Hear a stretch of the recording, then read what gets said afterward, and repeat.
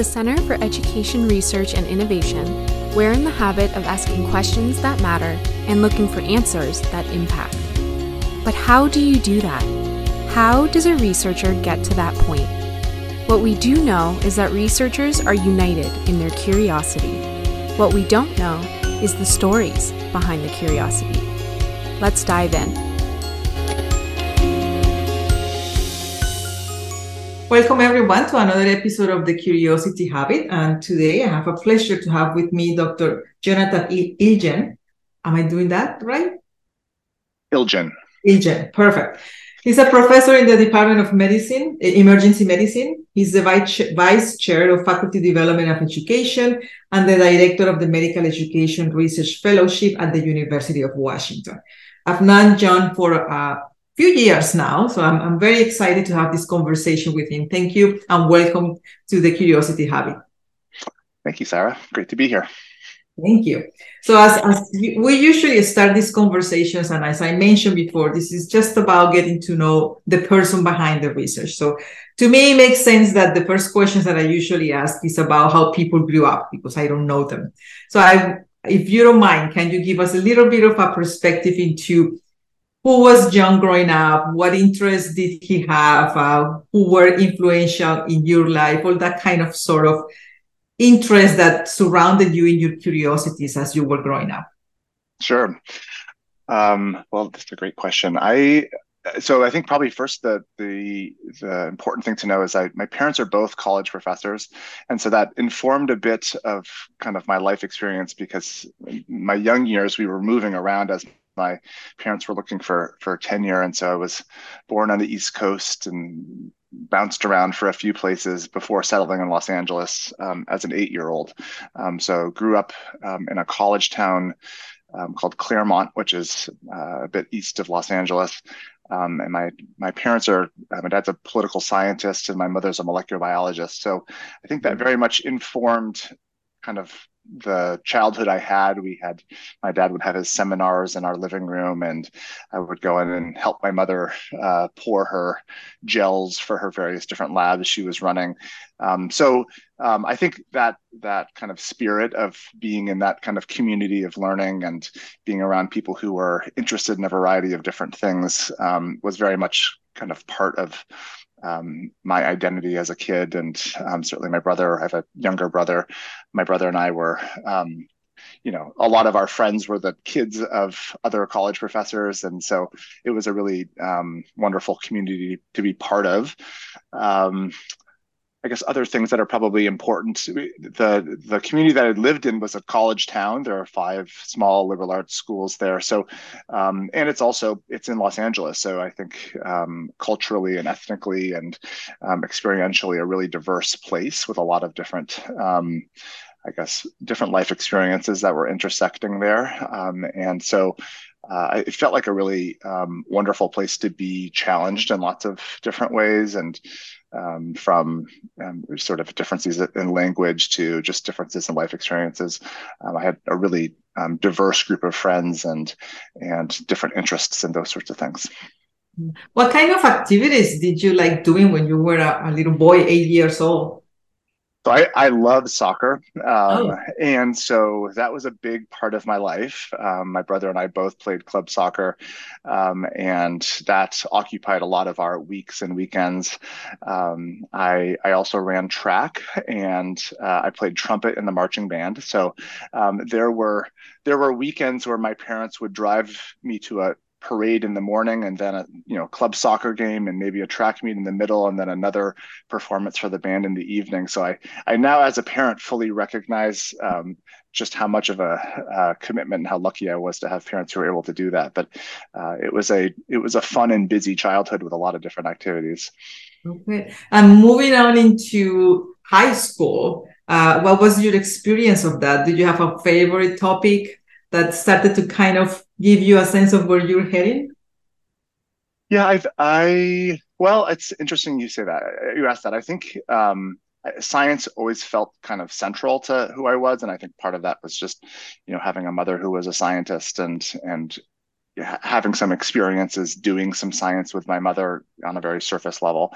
I think that was always interesting to me, although I've always really enjoyed kind of a lot of different experiences and really enjoyed things like, English and history and those other things. So that very much led me towards pursuing a college experience that was in the liberal arts that would allow me to take classes in a lot of different things. I wasn't sure that I wanted to be anything science related. I certainly wasn't sure I wanted to be a physician. That was not clear to me. And so I think, I think I've always enjoyed kind of feeling like different parts of my brain were being scratched in different ways. And so I think that started in high school. I went to a public high school, had really great teachers, again, was surrounded by some really smart friends. And so I felt challenged in lots of different ways. Yeah. And what was the turning point that kind of got you into thinking, maybe medicine or maybe something related to that after high school? Yeah, it was pretty late, actually. I went to a small liberal arts school, Williams College in Massachusetts, and Williams is in the middle of nowhere. It's in rural Massachusetts. There's not a lot of sort of big university infrastructure or cities around there. And so even exploring medicine wasn't particularly easy there. I was doing, I played soccer in college and I was busy with I was a biology major. There wasn't a lot of time outside of school to do, shadowing experiences or things like that. So Williams had a really lovely winter study program in the January gloom of Massachusetts every year. So you'd return from your holiday vacation and you'd take just one course, which was generally quite easy during the January month. Everybody was just taking one course. And so my junior year, there was a program to shadow physicians that had been set up for many years. And I was paired with a wonderful pediatrician who'd been a small town pediatrician for years in the neighboring town of North Adams.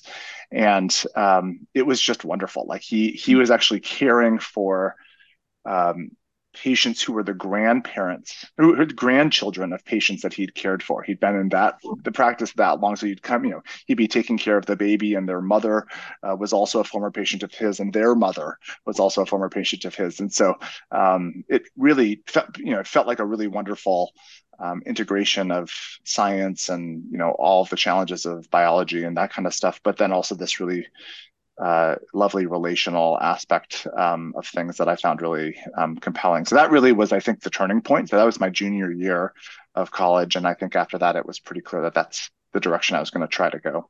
Right. And yet you became emergency doctor. So did you consider pediatrics at all because of that person? Yeah, very much so. I went to medical school thinking very much I was going to be a pediatrician and did all sorts of explorations of pediatrics during the times before I went to my clerkships, and then got to my clerkships and it just didn't feel like quite the right fit for me. And also that, that longitudinal thing that we talked about as the sort of the original impetus also became less important than some of the other things that were interesting to me, which is not to say you don't have longitudinal care in the emergency department. We sometimes do, but there were other things that were higher in priority as I made my decision about a career.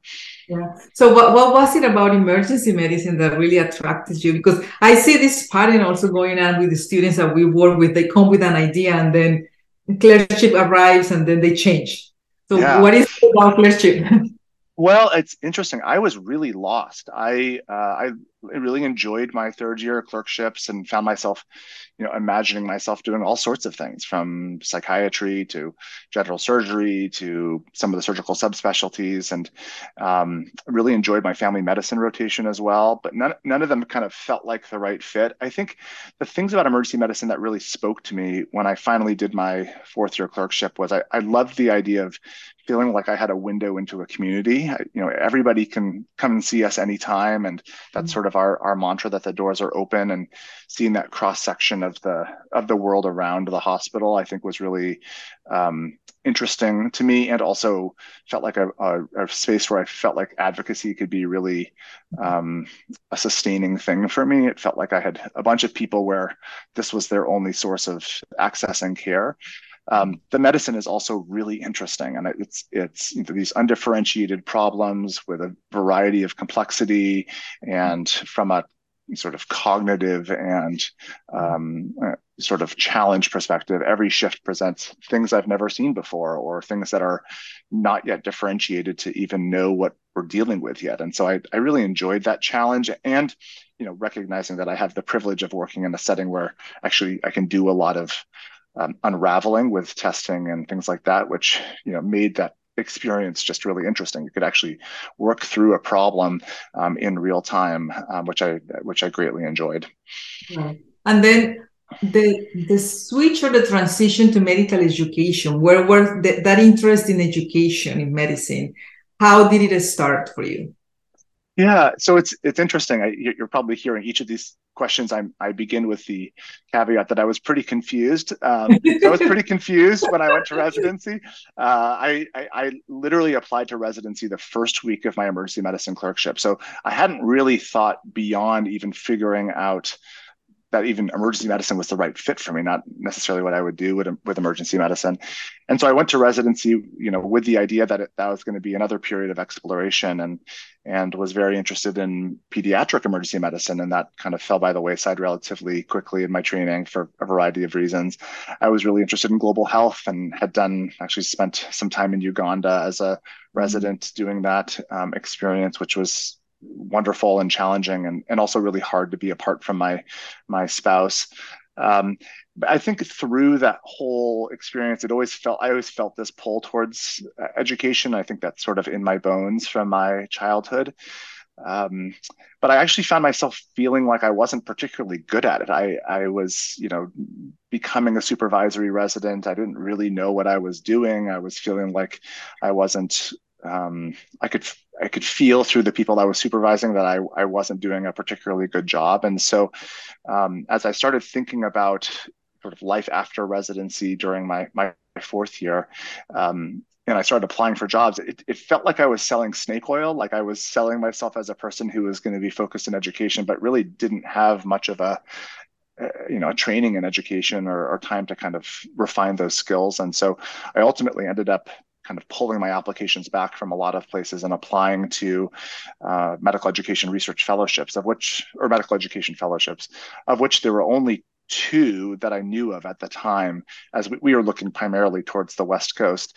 And so I was very fortunate to stumble into a couple of great programs with wonderful people, and ultimately ended up going to Oregon after residency for 2 years of sort of dedicated time to think about education and think about scholarship and education and my identity as an educator and those sorts of things. And then did you return to residency? It was after residency. This was after residency. So I did my residency in Boston and then moved to Portland at OHSU for 2 years. And then in 2010, moved from there to Seattle, where I've been since.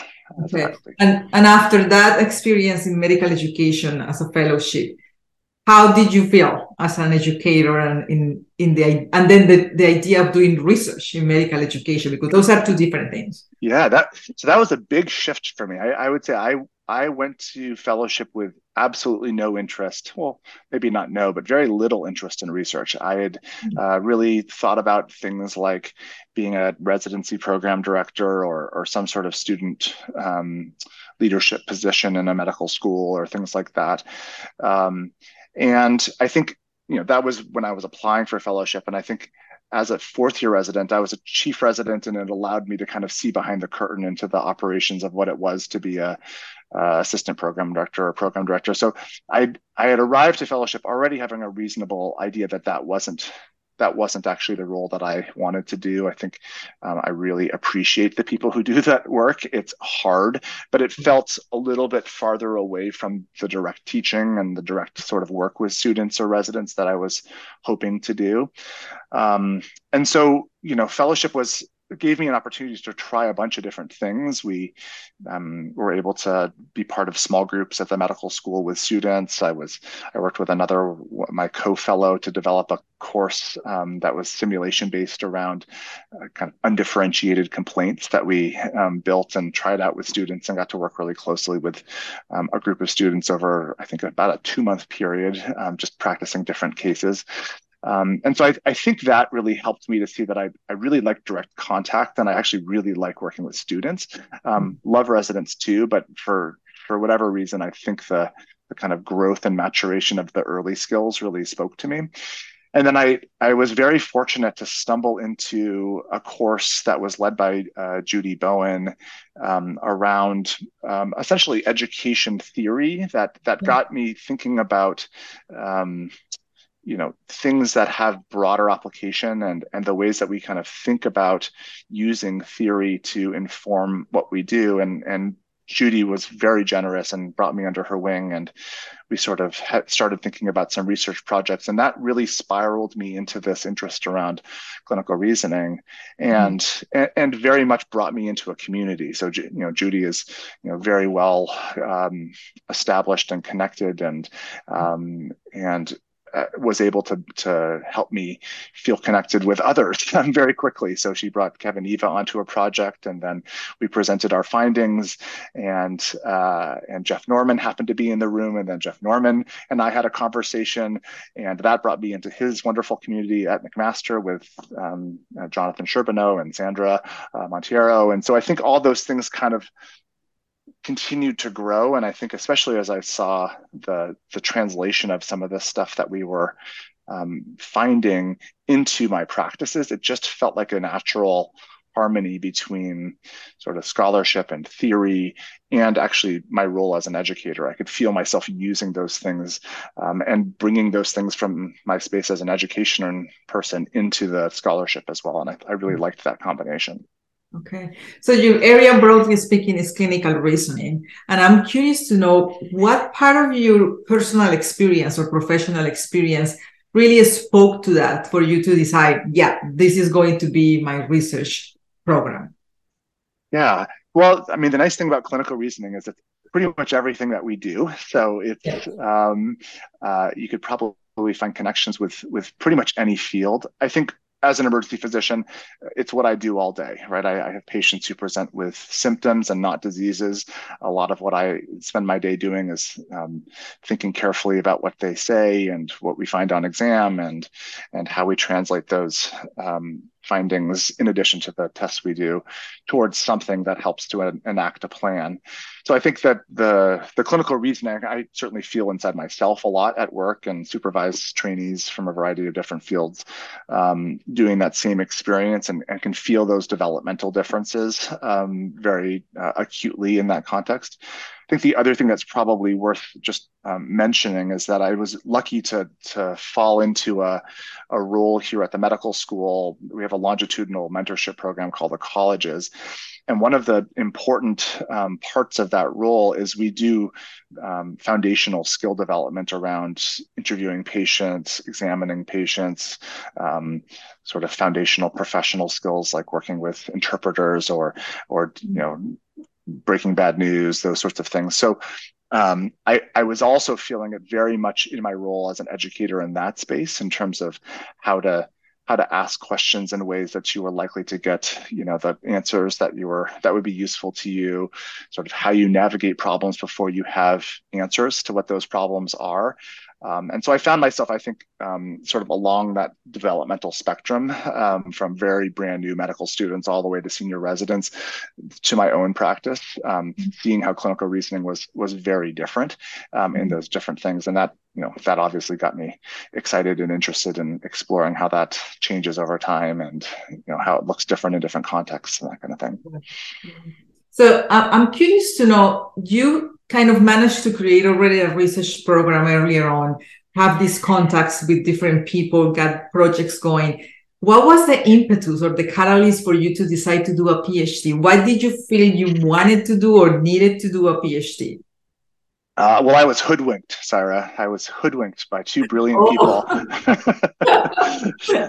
This is probably worth telling the story, because I think it really does speak to mentorship and to just the gift of working with really committed people. And so this is probably 2016 or so. I've been really fortunate to be geographically close to Vancouver, as I've seen you up there before, and have was sort of adopted by the folks at Chess at UBC, and so both Kevin and Glenn have been really generous mentors to me for years, and I've gone back and forth probably at least once or twice a year to go up there and talk about projects and hear people give talks, etc. And so I will say that when I again the theme of feeling lost and confused, I had progressed through the promotional structure here towards associate professor, which at the University of Washington takes a lot of pressure off of us. We have a promotional clock at the assistant professor level.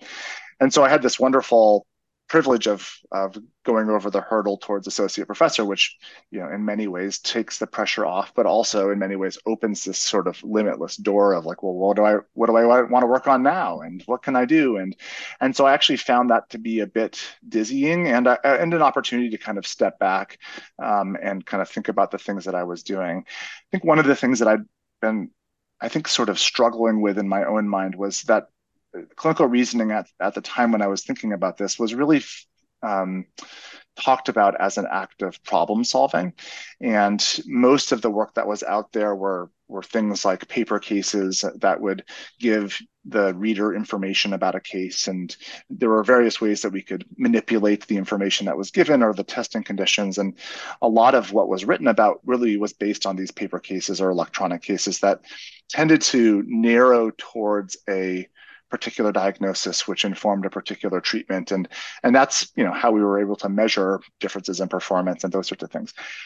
I will say that was really interesting to me, but was very different than what I was feeling in practice. I think problems were much messier. And I think actually a lot of the work that you've done and a lot of the work that Carol Ann Moulton has done around problems that were undifferentiated, and how does one actually move through those experiences in ways that are a little bit more iterative, and the information itself isn't as reliable, and you're dealing with this natural ambiguity of clinical findings, or what does this test mean, and those sorts of things. So I was struggling with that in the context of professionally being in this space where I was able to actually pivot and maybe do something different. And so I sought mentorship and drove north to Vancouver, and Kevin and Glenn sat with me, for hours around a table, and we kind of mapped out these ideas of here's some different ways that you might want to think about exploring these things. And I'll never forget, at the end of this, Kevin turned toward me and he said, "Well, Jon, have you ever thought about doing a PhD?" And I sort of said, "Well, heck no, I have no interest in that at all." I had done a master's during fellowship. It was, professionally, it wasn't going to change really anything in terms of my roles or things like that, opportunities here. And I think Kevin, in his very generous way, said, "This looks really interesting. This looks like a PhD, and we will support you whether you decide to do a PhD or not, in thinking about these projects. But if you ever wanted to kind of dedicate yourself towards a program of research, this is what this could, something like this could look like." Mm-hmm. And I said, "Thank you very much. I'm not interested." And by the time I'd driven the 3 hours back to Seattle, I decided I was going to do it. So that was... And then I just had to negotiate with my daughters and my wife around various different things. And so my daughters negotiated that if I do it, they would get a new dress at the defense ceremony if and when I made it to that. And my wife's only obligation was that she would get to come with me to Maastricht to do the defense ceremony. So I think all those pieces kind of fell into place relatively quickly. And again, I had Glenn Glenn and Kevin as these amazing mentors, which ultimately ended up being sort of Glenn as my primary mentor, which again opened up these doors for what ended up being my dissertation team as well. So I was really lucky. Like, it actually wasn't that hard of a decision. It fit into my life actually quite well professionally. It was the work I already wanted to do. And I was far enough along to know that I wanted to do this work already, and I knew who the people were that I wanted to work with. And so it was just a natural extension of the stuff I'd been doing.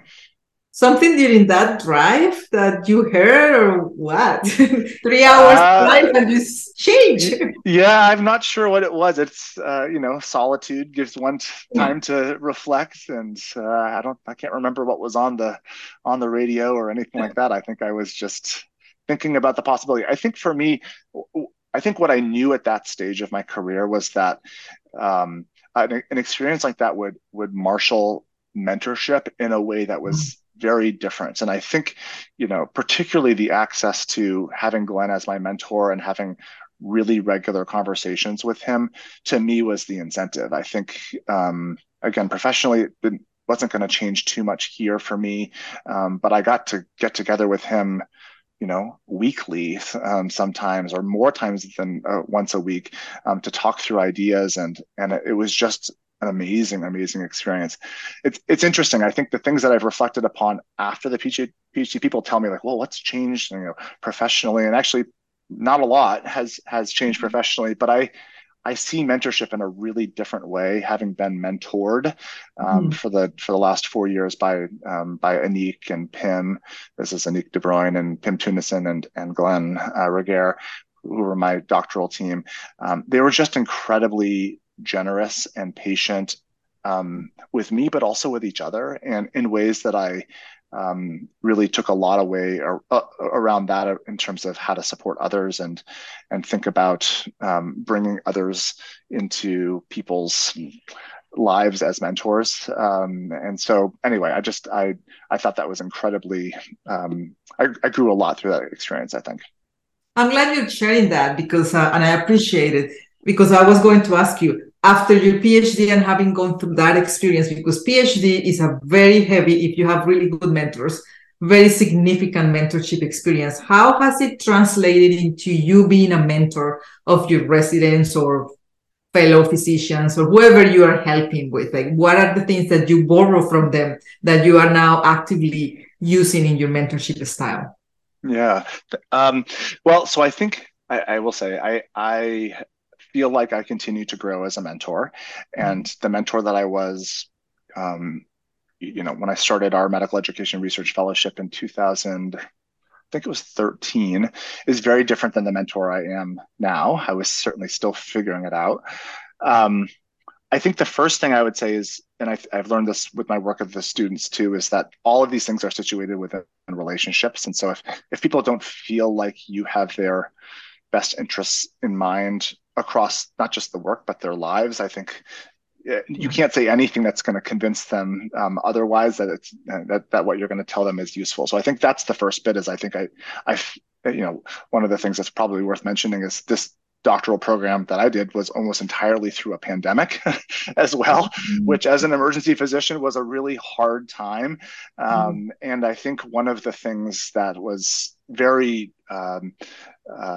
fulfilling for me was I got to step out of what was a fairly chaotic space. You may not remember this, but Seattle was the first site of COVID in the United States. So a lot of the stresses of figuring out what to do and how to keep people safe and all those things was a big lift here initially, especially. But we were kind of flying the plane while building it, and I was able to have a protected hour or two every week that I could step aside and have these wonderfully kind people, two of whom were not clinicians, ask how I was doing and check in on those things. And I think those things, to me, I learned that mentorship was very much embedded in this sort of sense of love and kindness and generosity and beneficence and those sorts of things, which of course I always knew, but I felt it in a really intense way during that experience. So I think that I'm probably more attentive to that than I was when I started as a mentor 10, 12 years ago. I think the other piece is recognizing that a diversity of perspectives is often the most valuable thing to help people along, and having to give, first of all, to acknowledge that those other perspectives are really valuable for the mentee, even if I don't necessarily agree with them.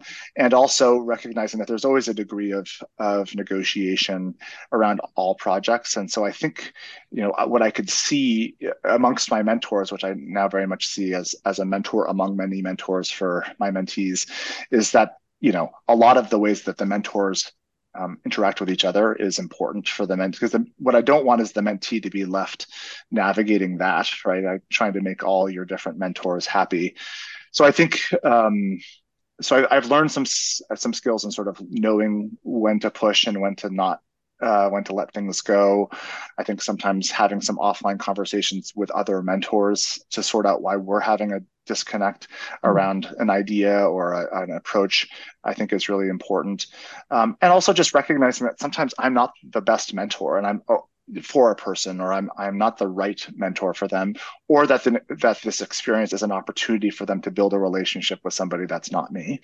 And so one of the things that I had always done implicitly, but now actually try to do more explicitly, is I direct a fellowship where our junior faculty come and spend 2 years honing an interest of their own, and we are very deliberate about saying, this is your interest, your niche. This is not us imprinting on you.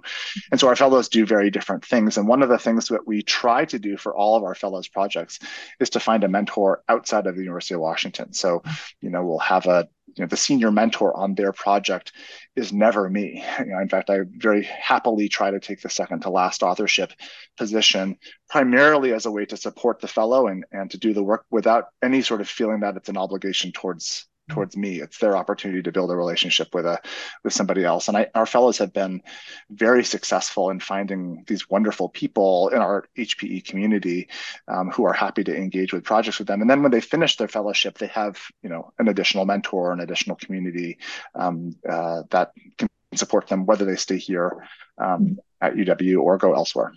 Yeah, that's a great reflection. Like advocacy, relationships, negotiation, those things are kind of the most important parts, more than the knowledge itself. And the part, what you said about knowing when you're not the right mentor, I think is the hardest. Very much. It is hard. Well, and I feel like I mean, honestly, I think the fellows that I tend to mentor end up knowing much more about a topic than I do. And so I think I'm happy to play the role of the reviewer effectively. If I'm an informed reviewer, but not informed to the degree that they are the expert on the topic. And so a lot of this is like, how do we make these ideas that you're thinking about real to people who don't know anything about them, and make it make sense to reviewers who are not deep into this world of whatever they're interested in. And so I think that's a kind of generalist approach to a lot of things. That's sort of like how I think about my clinical work too. I'm rarely the expert of experts around clinical problems, but I know enough to know when I need help, or have a sense that someone needs to be seen quicker or longer, or in a longer time frame, et cetera. Or ask a question in a different way as well helps. Or ask a question differently, yeah. I have one more question about the PhD, and then I want to move into what we call like the small things in life kind of questions. So, and this is my own curiosity. You explore like clinical reasoning in your PhD, but a key word in your thesis was uncertainty. And I was wondering, what was a surprising insight that you learned about uncertainty in your work that you were not expecting, that maybe got you by, oh, wow, this is new, this is interesting, I might take it in a different direction? Yeah. So I think the first thing is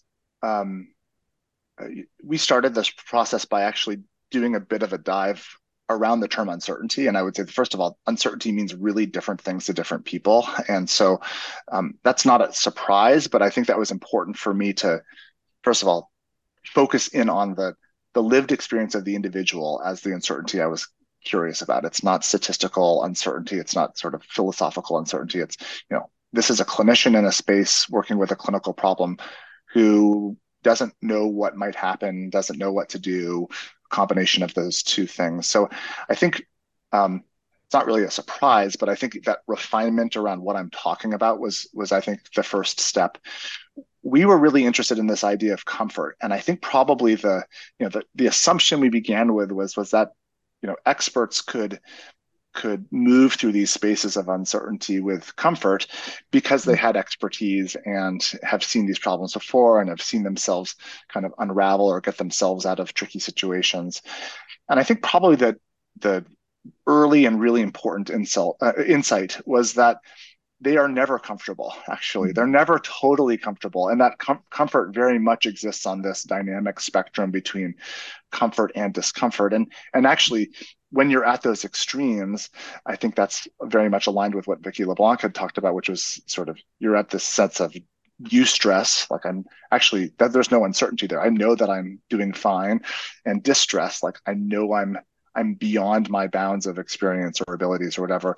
But all that space in between is this sort of liminal space of comfort and discomfort. And I think that was probably the most important insight for me. I think just recognizing that people were moving along the spectrum in their own idiosyncratic ways, and that was really informing how they were, paying attention to the things around them or thinking through about the resources that they might use to manage this experience, be they material resources or physical resources, or people resources, kinds of things, and that they're always, they have these opportunities to reevaluate where they themselves are feeling, in this sense. I think the other piece is that the idiosyncrasy there, I think, is really important, and recognizing just how different, three different people in the same room might be feeling about the same situation. And that was really evident in our reflections with trainees, as trainees had a really hard time getting a sense of their own degree of comfort or discomfort. If they felt comfort, they didn't trust it. If they felt discomfort, they didn't trust that either. They weren't sure if it was discomfort because it was a hard or tricky case, or it was discomfort because they were learning. And so I think that insight of kind of one's own self-regulation and self-monitoring being really different has helped me to pay attention to that a little bit differently as a preceptor, and recognizing that there are times where I'm feeling a lot of discomfort where I don't feel that others around me are feeling that, and really trying to explicate that, in those moments of saying those things. Like I've found myself being probably more openly vulnerable about my own insecurities about those moments, because I want them to know that I'm actually sensing some complexity that they may not be paying attention to. I would also say that I'm very much attuned to that sense in others in a different way now. I will ask people, like, how are you feeling about this case? Even though I may be feeling this sense of very strong comfort, they may be on totally the opposite end of the spectrum. That's an opportunity for either me to pay attention to things that I've missed, or to help walk them along towards, all right, here's why I'm reassured. This is a problem that I think we can get ourselves out of safely. Here's a resource that I know we have here that will, disambiguate this in a way that'll make you feel differently about that. So I think that's probably the most important insight for me. Well, I really liked how you describe it, because it kind of shows the key insight that you learned from your research that also translated into your practice as an educator. So that's a great example. Thank you for sharing. So now we're going into these 2 or 3 questions about the small things in life. I heard you a number of times talking about your family. It seems to be a very important part of your life. And I was wondering, in which ways have, especially your daughters, changed or shaped the way you think about curiosity in general? Well, it's a great question. I mean, viewing the world through the lens of your children, I think, from the very, very early stage, you start seeing little things differently, right? So I think in terms of things that you take for granted, your little ones will point at and want you to explore with them. I think now, I have a 12-year-old and a 14-year-old. They very much have their own identities and their own ideas, and are pushing back on sort of traditional constructions of all sorts of different things. So I think there's that. I think the other piece is just sort of feeling like, as parents of, as white parents of white children in this world, I think we very much want our children to recognize all the various privileges that go through walking through the world in this way. And I think a lot of what I will say my wife is particularly good at sort of pushing in our family is this notion of, trying to make sure that we are educating our kids about others' perspectives and other perspectives, and the obligation that we all have for exploring those things through, reading, or, putting ourselves into spaces where, there's more diversity than we have in our neighborhood, for example, or trying to think about the things we put up on the walls of our home and various different things that help to, in some ways, unsettle the privilege that that is sort of just natural in being who we are. I would say that's probably the curiosity we try to instill in our kids more than anything. I think that idea of, well, why is it this way? And I think I will say my younger daughter in particular, around issues of gender, is so good at just being like, well, why is it that way? Why isn't the team, the club soccer team that I support, why aren't they on television? And why aren't these women who are the best players in the world being paid the same way as the other players in the city? And so I think those sorts of questions around kind of where they sit in society and the way that society is constructed and the ways that these systems tend to reinforce all the norms that are inherent in power and those sorts of things. That's the curiosity in our family that we try to instill as best as we can. And I'm sure we have gaps, many of them, but that's probably the most important thing that I would say is in our family of kind of trying to have children who are good citizens of the world. I would say the other thing, Sayra, that I didn't mention that was very much part of my identity that we've tried to continue in our family is travel.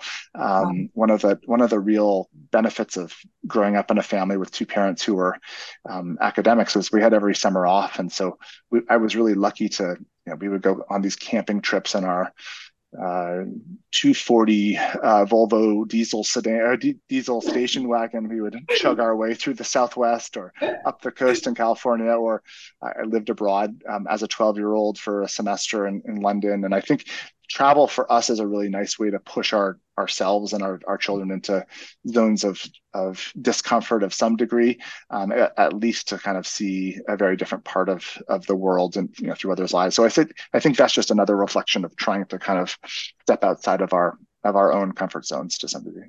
Great.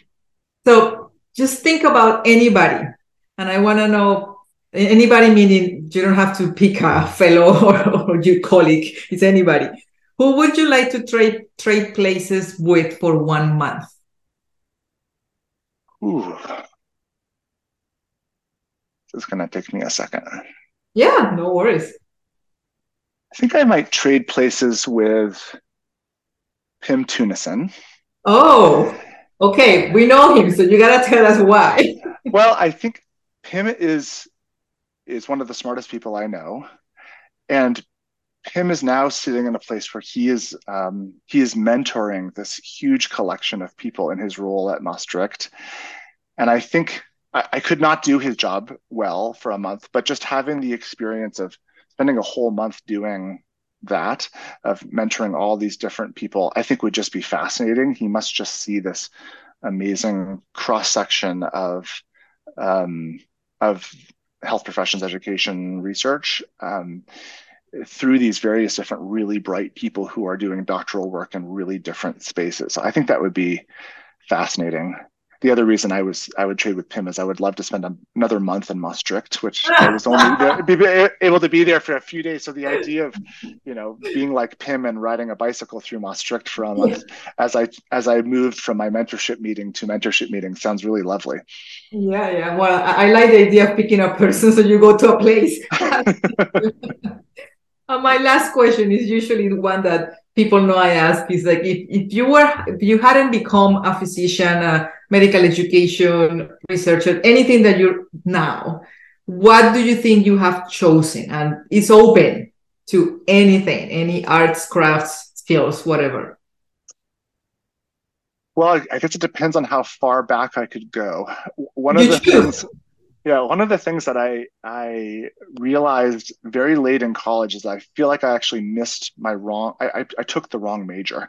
When I was a senior in college, I took Art History 101 and absolutely loved it. And it was just the best class I took in college. And it happened to be the course that, at least the school that I went to it was the course that everybody said, this is the one that you have to take. It was what Williams was really known for.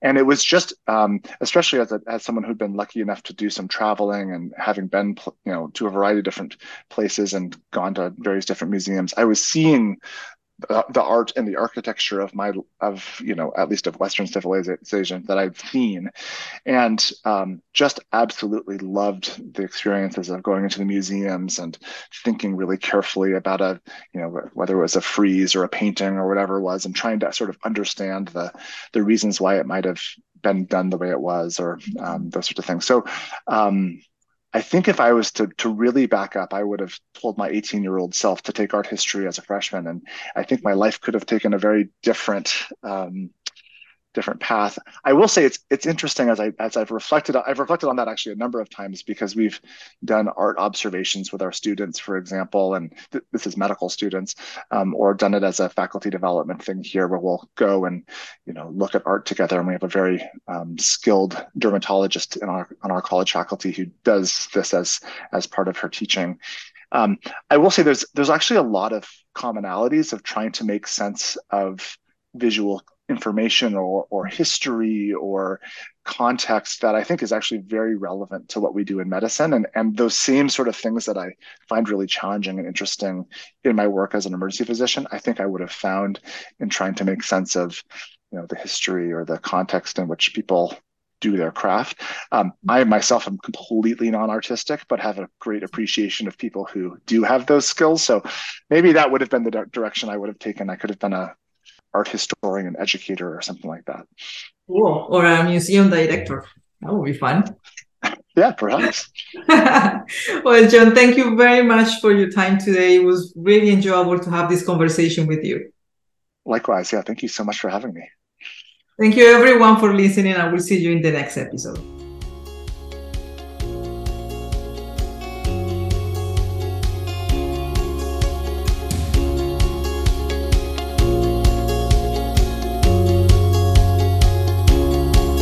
This has been The Curiosity Habit.